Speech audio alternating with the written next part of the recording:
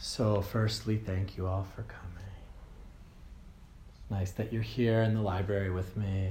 I wish it was a little more air conditioned. But that's part of the practice, I guess, right? So,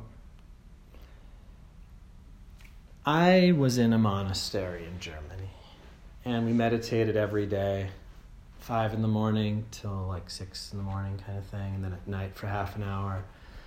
And I did that for about 8 years. Right?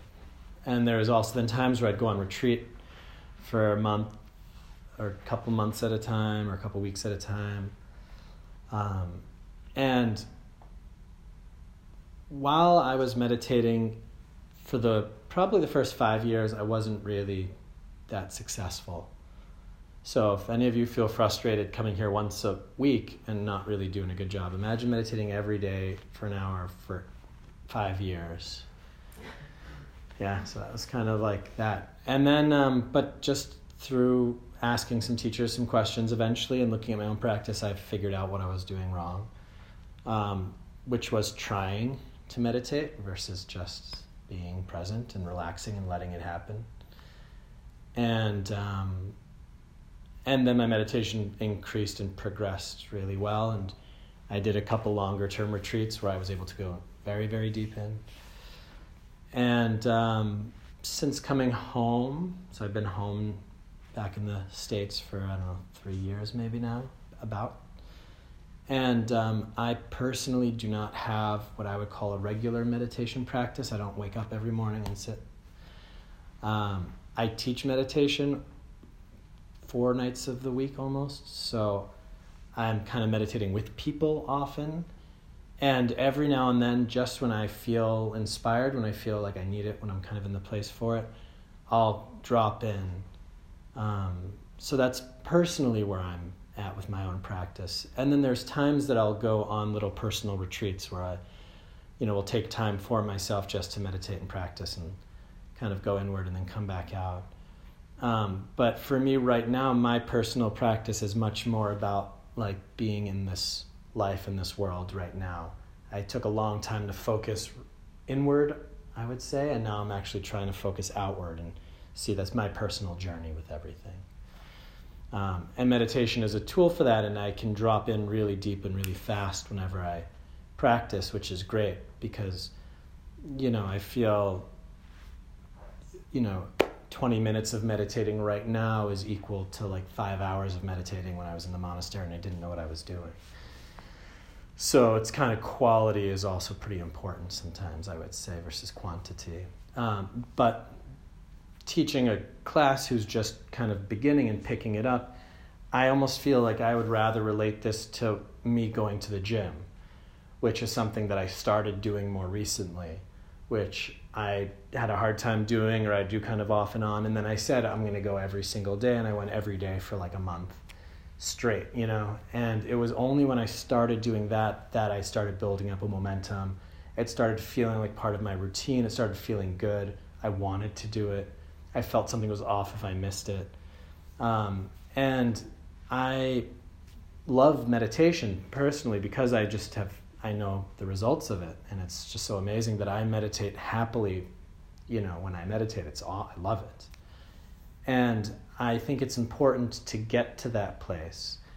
And maybe you need to be a little bit disciplined to get yourself to that place where there's a tipping point where suddenly it's something that you want to do more of, where it starts to feel good, where you see the results, where you know why you're doing it. And then it's not like applied effort as much. It's more of like, they say, like a sustained effort. Like it's just, you're happy to be there and it's easy to go back into that spot. So I would say that having something like discipline, having something like a little bit of structure, a little bit of a commitment, especially at the beginning, I would say is pretty important to get the ball rolling, to build it up. And then moving forward, once you can really feel that it's good for you, once you really like it, then you can kind of see how you want to integrate it. But it's not like, when you're first beginning, that if you stop pushing the ball is just going to stop and that's it, right? You want to get to the place where the ball is just rolling by itself. There is no recipe for that. There's no amount of time. There's no days, everyone is so different. I personally like meditating in the evenings. Like, this is a great time for me. When I was on retreat, my deepest meditations would be about 10 in the morning, like 10 to 12 in the morning, and then starting at around this time, or 7:30, 8, until maybe like 1 in the morning. I would have like really good meditations. So kind of, midday and then evening was personally when my mind is able to do it. In the middle of the day, I find I'm very tired, like 12 till 4 or 5, the biorhythm goes down. I'm very groggy. I've actually heard studies that this is a normal thing for human beings, that after lunchtime, we all just kind of get blah. And it seems like a general thing that people feel, and some people drink coffee and things to pick themselves back up and push through it, but it seems like naturally the biorhythm kind of drops around that time anyway. But there's also other ways to practice besides meditating. There's other ways to practice meditation besides meditating, right? And I mean that, for instance, if you were to just become more present in your daily life with everything you're doing, if you're learning to let go, if you're learning to kind of accept situations or work through things in your life, you're building the conditions that when you do sit down to meditate, it happens much faster. It happens easier. So I talk about this a lot, but, our daily life is not different than meditation. It's the same mind. So if there's stuff in your daily life that you're working on that you haven't dealt with, if you have like emotions and things that are like still kind of bubbling up, and you want to sit down to meditate, guess what? That's the stuff that's going to come and greet you right away, is because it's still waiting for you there. So I would, my teacher, when I went to the monastery, he would never send somebody off on a meditation retreat right away. It would first be like live and work in the community for a couple of years, like really, build up the understanding of yourself, get some mirrors from other people, see what you're coming up against, what habits you're carrying from your life, what's going on, understand yourself more fully. And then when you go on a meditation retreat, you can really drop in and do it. Versus if I took all of you right now and I threw you in a meditation retreat, it might be a disaster. So this idea that like you're a better practitioner if you spend more time doing it, I would actually say that's false. Yeah, because you could very easily waste your time sitting in meditation if you're not having the correct relationship to it. It could even, a lot of people I met in different monasteries around the world, I felt like were running away from their lives. Were in the monasteries and they were kind of like grumpy and unhappy, but they were kind of there and almost this kind of weird displeasure with life in the world. And I look at these people and I was like, what are you doing? Like, get out of here. Go, take responsibility for yourself. And I think that that's just kind of an important thing to see, is that some of us even will judge ourselves, right? We're not sitting enough, so we think we're like doing bad, or we're sitting a lot, so we feel like we're doing good. But I would say it's actually not about that. Maybe right now in your life, you need to be taking a break. Maybe you need to be taking it easy. Yeah, maybe you need to go on vacation or go sleep for a week and do nothing. Maybe that's the exact kind of medicine that you need to get back in balance and get back on the path for yourself. So there's really no recipe. There's no good, bad, right, wrong. It's just for yourself what makes sense. But definitely trying out having a regimented meditation practice, even for like a week, even for 2 weeks, just to say to yourself, okay, every day this week at this time, I'm going to meditate. Set your alarm on your phone. Every day for 1 week, I'm going to just make the commitment to myself. Every day at this time for 1 week, I'll meditate and see how it is. See if you like it. It's not going to hurt you. The I have no time to meditate voice is bullshit, I guess I'll say just directly. Of course you have time. There's nobody that wakes up at 4 a.m. and is going until midnight. We all have time. We all have breaks in our time. We could all wake up a little earlier, go to bed a little later, or just use the time that we have to meditate in between. So you could tell yourself, if you feel like you don't have enough time, that's not true. That's not real. But you might be so overwhelmed and dealing with so much other stuff that I know for myself, when I have a lot on my plate, even when I have free time, I feel like I'm busy because I have so many different themes working on me energetically that I could be doing nothing for hours, but I just feel like I'm totally stressed just because there's so much going on, right? Which again goes back to how we relate to our lives will also affect how we meditate. When we're meditating, as I mentioned before, for myself anyway, one of the biggest teachings I received was to realize that meditation, it's not like you're trying to go somewhere or get somewhere. It's like you're trying to be more and more here. It's about letting go of expectations, letting go of trying and wanting. And it's really about actually just relaxing and dropping in and allowing things to be like they are and becoming more content with them, becoming more at ease, just being with whatever you're in, however things are, and allowing it. And then the mind naturally starts kind of dropping in that spot. And then you give it a focus, like your breath, for instance, right? You give it like a place to rest. As you're breathing, your mind is resting on the breath. And it starts to collect and concentrate and relax, and then it starts to feel good, and then it starts to get, more intense. When you're focusing on the breath, there's things that can happen, like you'll notice that you stop breathing. That's sometimes just a side effect of relaxing. If you just get really, really, really relaxed, it's like you're not breathing anymore. Don't worry, because you can't kill yourself by holding your breath, right? Even if you tried that, you would maybe fall unconscious and then breathe while you're unconscious. So your breath is something that happens automatically. It's been happening since the day you were born. It happens when you're sleeping. So if you're meditating and you feel that you're getting so relaxed that your breathing's stopping, don't panic.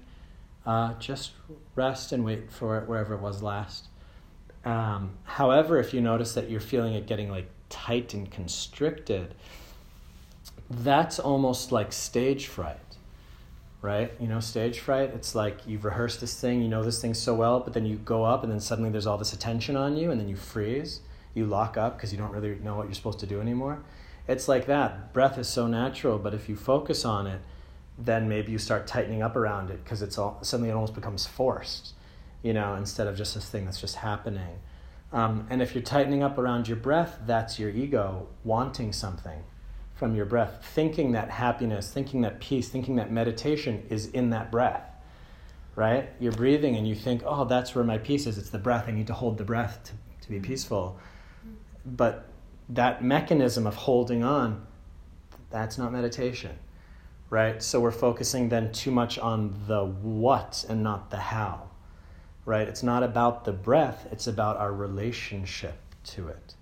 It's about letting go and relaxing and being present and dropping the mechanisms that are trying to get something, releasing those mechanisms, allowing things just to be. Yeah, so if you find that you're grasping on your breath, that was my problem in the monastery. I wanted this thing called meditation. I wanted things to be different. I was so miserable, I wanted peace. And that wanting, that grasping at that thing, that made me feel tight. That made everything forced. That made me feel frustrated. I was pushing. Yeah, and that mechanism, that's the reason I was miserable all day long in my daily life. Because of forcing, pushing, trying, to get things the way that I wanted. That was my recipe for misery. And I took that with me into the meditation, and because of that, meditation then wasn't a solution. It was the same. I just carried that over with me. And that's why meditation is so great, is because if you really just look at it, you start to see all of your different mechanisms coming up. Yeah, and it gives you a chance to work with them, to open them up, to unfold them, to unpack them, etc. So one of my teachers, Acton, he told me this mantra, which was good enough. That as I was sitting there, I would just say to myself, good enough. It's good enough. The breath is good enough. This moment is good enough. Everything's good enough. And that allowed me to start letting go. And just sat there and said, it's good enough. I'm good enough. It's fine. And then my mind would drop really fast because somebody's like, whoa, there's nothing to do. It's fine. So as I was saying, also when you're meditating, then different things will come up, different, besides our habitual mechanisms, these ways of dealing with things, trying to get, trying not to get. Also things that come up are memories, as you guys have all probably realized, and fantasies and things you want and don't want, and neurotic thinking, which we all experience, whether we know it or not. Some of us acutely are aware of our neurosis and our thinking, but some of us believe it. Yeah? You might be sitting in meditation and you might be thinking, oh, it's this room, it's getting really hot, and oh, this is kind of miserable, and oh, it's not working, and oh, I don't really want to be here, and what's going on, and why can't it? And your mind will just be spinning out of control, and you'll just be sitting there nodding along, like, yeah, that's right, yeah, it is like that, yeah. And you're kind of like under a spell. You're under the spell of your thoughts, and you believe everything the thoughts are whispering in your ear. It's like the little cartoons, the Bugs Bunny cartoons with the angel and the demon on the shoulder, like saying in their ear. It's just whispering in your ear, and you're just nodding along, and everything it says, you're like, yeah, I do think that. Yeah, that's right. And you haven't yet made that experience. It's like, oh, wait a minute, like that's not, my thoughts aren't me. I don't have to listen to that thought. You could be sitting here, and it could say, oh, it's miserable in here, oh, it's this. And you go, that's not what I think. Yeah, and maybe if you even look closer at that feeling, you'll say like, my mother used to always be upset about how people prepared spaces or if things were just right. And actually that feeling is coming. That doesn't sound like me. That actually sounds like my mother. That's my mother in me. That's my mother's energy, my mother's opinions, her voice that I've internalized. And sometimes I'll hear things like that in my mind and I'll say, oh, okay, thank you, Mom. Or my dad, right? Everything I did wasn't good enough. Doing this wrong. So then like in my daily life, I see someone doing something and the thought, oh, they're doing it wrong, it's wrong. And I say, oh, thank you, Dad. Thank you yes, Dad, everyone's wrong. You're right, Dad, just you. You got it, everyone else is wrong. But it's kind of like it opens it up to say like, that's not me. I don't have to believe and invest in all those thoughts and all those things. Who knows where our thoughts even come from? Right? We don't have control over them. If you had control over your thoughts, you should be able to stop thinking. Right? Think about it. If we really had control over our thoughts, shouldn't we be able to stop them? If you can control, I can control my hand, I can put my hand down, or I can pick my hand up. Right? So if we can control our thoughts, why can't we put our thoughts down? Yeah? You could try and then they pick back up all by themselves. Oh, I guess I'm not in control of my thoughts. So if we're not even in control of our thoughts, why do we identify with them so much? Yeah, so that's like a whole other part to start looking into what's going on with all of that. So what also starts arising are different, I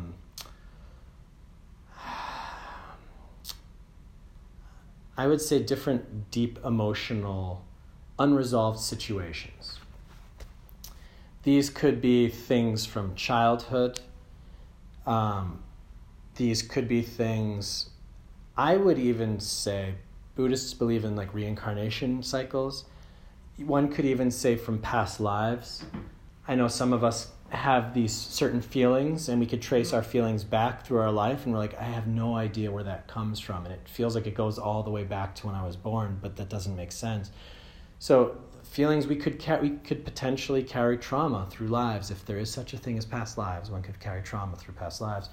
Or like while you're in your mother's womb, maybe you're taking on some of her stuff without even realizing it, right? Or as a kid, or just throughout the life, we have different events that we haven't been able to process, we haven't been able to work through. And we need to find ways in meditation to work with that. But also, sometimes the meditation helps us see those things. They come up in the meditation, but then you have to be active. I've talked about this, I think, before, that to let go, sometimes to let go, you can just let go. And sometimes to let go, you have to be active. And grieving was brought up as a thing. So I actually lost my father about 8 months ago today. And 2 days ago, I was in bed, and I started thinking about him and feeling him. And as I was going to bed, I was just like, all this information about him was coming in, and it was like, I felt like he's like worried about my mom and all this, he feels kind of like bad, he wish he did more or something, like just kind of this array of thoughts and feelings coming through. And I woke up the next morning and I told my girlfriend, she's like, it's so weird, I was like dreaming about your father last night too, like he was kind of coming through. And I said, I want to go visit the grave today. So we went the next morning, and I went to his grave, and I sat there, and then I also just started crying, and just all of this grief and sadness and all these emotions that I haven't really been connected to over the past half a year just came pouring out. I was like, whoa, okay, all that stuff's been inside, like good to see it. And then we started doing mantras, and we started praying for him and doing these prayers together. And I was trying to feel like, what's going on, Dad? Like, what can we do to help you? What's happening? And then I remembered in the monastery, we used to chant the Medicine Buddha mantra. And the Medicine Buddha, it's like this blue Buddha, and it's for healing of mental and emotional afflictions and all of this. And one of the nuns in our monastery said, you never chant it for dead people because you're not trying to heal them, they're already dead. But I felt like I should chant this, and I felt it, and I was like, I want to chant this, but it's not for him, but it's to heal all the stuff that's still here. And I was like, okay, like that makes more sense. And then so I, told the mantra to my girlfriend, and I started chanting it, and pretty much as I start chanting it, this dragonfly comes, and it stops right in front of me, and then it lands on my leg. And it was green with like blue, and as I was chanting the mantra, the dragonfly was just sitting on my leg, and it was breathing along to the beat of the mantra that I was chanting. And then the dragonfly picked up, and then it flew over and landed on the tombstone, and then it flew on the name card, and then it flew up and it landed on the American flag, and then it circled around us. And as this happened, my girl, she's just looking at me like, oh my God, and I'm just chanting like, okay, cool, And it was really, and afterwards she's like, if I've ever seen a sign, like that was a sign, it was it's just very in our face, like, okay, good job, you did it. And it felt like by doing that, just by sending some energy, and then we put our hands on the grave together, and I said, Dad, like, we love you, you did great, you're a great guy, you did your best, it's fine, like, I just spoke to him really from my heart and just gave thanks and all this. And then afterwards I left, and I just felt so much lighter and so much freer, and so did she. And even the energetic connection that I felt towards my dad felt like lighter. And then I could let it go, right? Because I had to actively go through some process that I didn't even know what it was, but I just felt like I need to do something. And I just kind of hung out at the grave and tried stuff out until something felt right, and then I could let it go. And that's what it ended up being, was just energetically, somehow I had to inject this feeling into the situation, like, you did good, it's okay, you did good. And I think that when people pass especially, my gosh, there's always so much stuff that hasn't been resolved and to deal with in relationships and energies. And, and initially it's always good just to be thankful for people when they've passed, just to be thankful for what they've given. I found thankfulness is an immediate response to grief. That hole that was left, fill it with thankfulness. So that's like a life lesson for everybody in this room. If you ever lose somebody or something, send thankfulness into that void, and it'll fill that space. Yeah. But then there's also like actual processes one has to do to let go in different layers and to move through it. And honestly, that's the same thing with life. It's no different than anything else. Being in a relationship, right? Working through themes in your relationship together, having to talk and slowly work through things and move. And crises we're talking about. I would say that every one of us probably deals with like a crisis or two a year. Maybe a huge crisis every couple of years, maybe every year some like minor crises, and then every month like a whole bunch of irritating things, and then every day, so there's always stuff going on. In Germany, they call it a Baustelle, which it's like a construction area, a construction site. That each of us in our lives, we have a bunch of construction sites, right? Maybe your job is okay, but your relationship isn't really making you satisfied. Or your relationship's okay, but you don't have any money, right? Or you have a lot of money, but you have no friends or hobbies, right? Or whatever. That usually we have a couple things like okay, and then a bunch of things that we have no idea how to fit these pieces together. And at any given moment, all of us are carrying a lot of mental, like psychic stress, psychic tension, emotional tension, stuff that's unresolved, stuff we have to deal with. And learning how to forbear things gracefully, learning how to just be present with things, but simultaneously learning how to really be proactive and working on things, fixing things, not settling, right? It's too easy to become lazy and to settle. I'm actually going tomorrow to Tony Robbins' event in Chicago for a week. So he's like a motivational speaker and life coach and all of this stuff. And kind of a big thing for him, it's like create the life you want. Like don't settle for life, like create your life, be your life, like really create an awesome life for yourself. And a lot of us, it's just easy to settle and to let things just be how they are without really trying to be fully happy with what's going on. And I know for myself, when there's crises, you need to kind of simultaneously hold the space for it while working through it. Yeah. And there's a lot of people that have trouble holding the space, that they just get very reactive, right? And you have to learn how to just hold a space. And it's like an argument. You know, if me and my girlfriend, if we have an argument, I hold the space. I'm like, okay, there's this thing that's arisen. Like, I feel it. I'm like, this doesn't feel good, but I'll breathe and I'll feel this. And simultaneously, I'll start to feel, how can we work through it? How can we get to a place where there's a resolve? You know, and keep going until it's resolved. And then, okay, now it's better.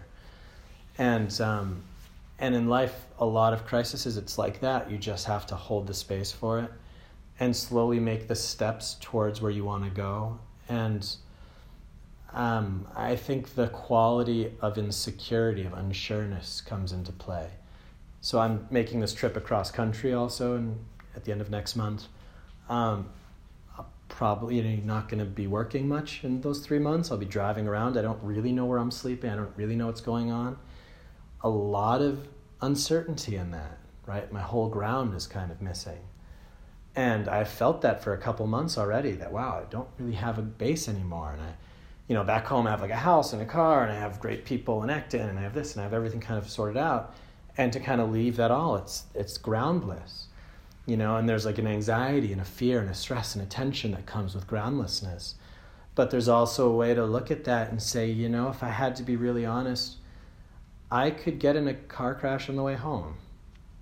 A meteor could hit the earth. 1,000,001 things could and do happen every day that are completely unexpected. And one of the things I learned, I think it was one of like the Silence of the Lambs movies, actually. I think it was like Hannibal like grabs the therapist and he's like, "What have I taken from you?" And the guy wrote down like freedom. And he's like, "No, you are never free." Like, "What did I take from you?" And then the guy's like, and then he writes down "my illusion." And then he lets him go. And he was like, "That's what you've lost, is I took away your illusion of safety, your illusion of having control." Yeah. And I thought that was like a pretty cool, there's cool teachings hidden in movies, right? Because it's like, yeah, that's the point. We are all, it's a big illusion. We have the illusion of control. Yeah, we have the illusion of control. And that's what gets us through our days often, is that you think you have control. But then something happens and you realize, oh, that's not in my control. But what usually happens then is that you'll think then something's wrong. You'll blame that thing, or you'll blame yourself, or whoever's supposed to be responsible for that thing, right? If you get sick, we think something's wrong, right? Sickness is probably the most natural thing that happens to the body after birth and death, right? If somebody dies, we think something's wrong. Death is actually the only truth to our existence. We will die after this. A lot of times the things that we think are wrong, you make a picnic and it rains, something's wrong. It's not the rain, it's your plan. It's that our illusion of having control, our illusion, like we were saying, expectations. I had a great meditation class next time, so I'm going to come back and have a great one again this time. Sorry, you're not in control. Yeah. And that's kind of what it comes back to again and again and again. And this is what I was saying about the meditation and the thoughts and the breath. You're not in control of it. Only when you let go of control, the mind can relax and rest. It's good enough. Oh, okay, it doesn't have to be perfect. It doesn't have to be the way that I want it to be. Because honestly, it never will be. And I've tried to be a control freak before. It doesn't work very well. I know people in my life that try to be a control freak and they break down. Just driving here today, right? I was at a light and the light turned green and the car in front of me started honking at the guy in front of him to move. Like 2 seconds, just hold on a second. Like the guy just hasn't started his car yet.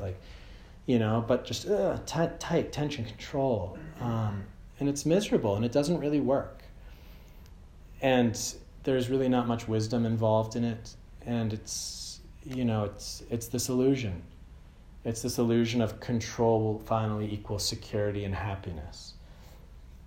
And to some degree, I think that makes sense. There are, because you guys, if you have a job, you're making money to make your food. And so that is okay, like, right? We feel safe. I know I have a job, but that you could walk in tomorrow and you could get fired.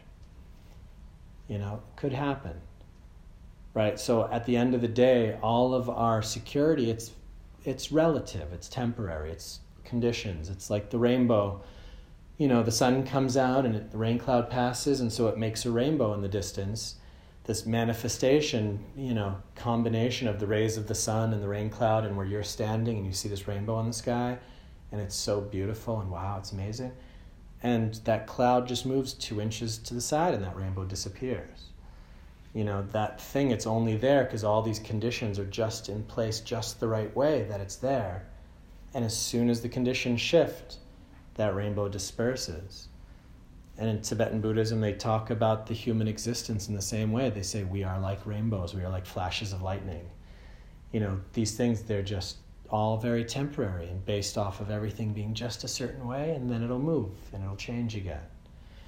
And really dropping into that deeper truth of change, that deeper truth of not having control over things, of being a part of the flow of nature versus somehow, being the master of it. It allows us to, again, become more peaceful. And instead of thinking that something's wrong if you're not happy, that something's wrong, it starts to let you, A, just hold space for things, B, be peaceful in the middle of the storms, and also really see what can I do, right? What is my role? How can I be proactive? What can I do? The how, right? I'm sitting down now to meditate. I want my mind to be peaceful between now and the end of class. I want my mind to be peaceful. Okay, that's my goal. Can I control my mind into peace? No. Okay. Can I push it? No. Okay, what if I don't do anything then? What if I just lay down on the floor and go to sleep? Is that going to work? No. Okay, but if I can't force it and then I can't abandon it, then what's that solution? How do I get where I want to go? And it's the how. It's how do we relate to it? Yeah, how do we not force and control, but also simultaneously, how do we not say, then forget it? What's that middle way where we can say, I have an intention, I want to get peaceful, but I can't control it. I can't force myself to get peaceful, but that's what I want. So what's the path from here to there? Yeah, and it's the how. How do I relate to myself? How do I relate to my goal? How do I relate to this moment?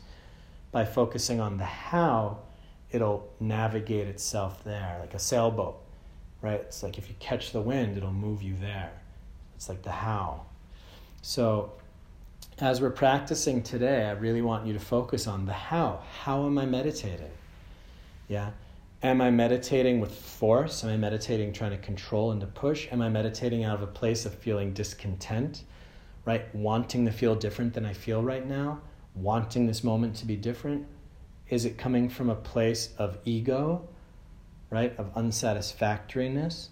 Or is your meditation coming from a place of making peace, of allowing, of softening, of opening? Yeah?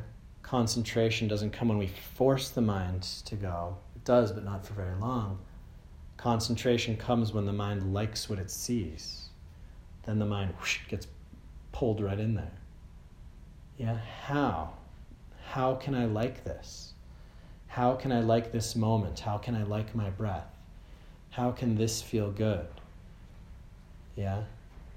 And that's all the practice. That's really what it's all about.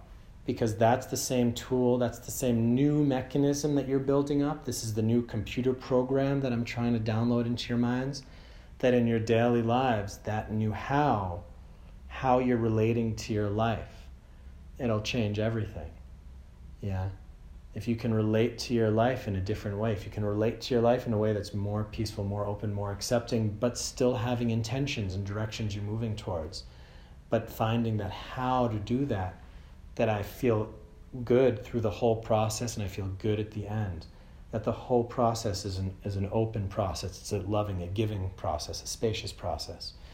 Yeah, that is all the practice, and that's for you guys to kind of individually figure out how to get there. How does this work? Yeah. And it's not a mental process, it's a feeling process. You're going to sit down to meditate, and if you try thinking about it, it's not going to work. You're going to have to feel, how can I feel more relaxed right now? How can I feel more at peace? How can I feel more interested in the breath? Yeah, where is relaxation right now? Where is the pleasant, positive feelings right now? Yeah, how can I connect? How can I bring those things in? What feels good? How can I make the mind want to be here? Yeah. What is it? What is my connection? What is my relationship? Yeah, this is your practice. This is for you to figure out. Yeah. So we're gonna sit, and we'll do a sitting meditation, a walking meditation, and then another short sitting meditation. And see if you can focus on the how. See if you can focus on really enjoying this whole process of really not feeling the need to escape in any way. Yeah, I feel like the room's getting hotter as we're sitting here. What is my relationship to that? Yeah, I'm starting to sweat. Okay, and is that really that big of a deal? Yeah, so really just starting to see, how can I make peace with what's happening right now? Yeah, and that's the tool, that's the skill, that's the program that you can then also take out of this room into your lives afterwards when you've mastered that. So sit in a position that you feel comfortable, that you feel stable, whatever that means. There are chairs available. Yeah. Some of them are... Yeah, please. A 75-year-old body doesn't like this floor longer. A 35-year-old body doesn't like the floor much either. So yeah, feel free to grab some chairs and get comfortable.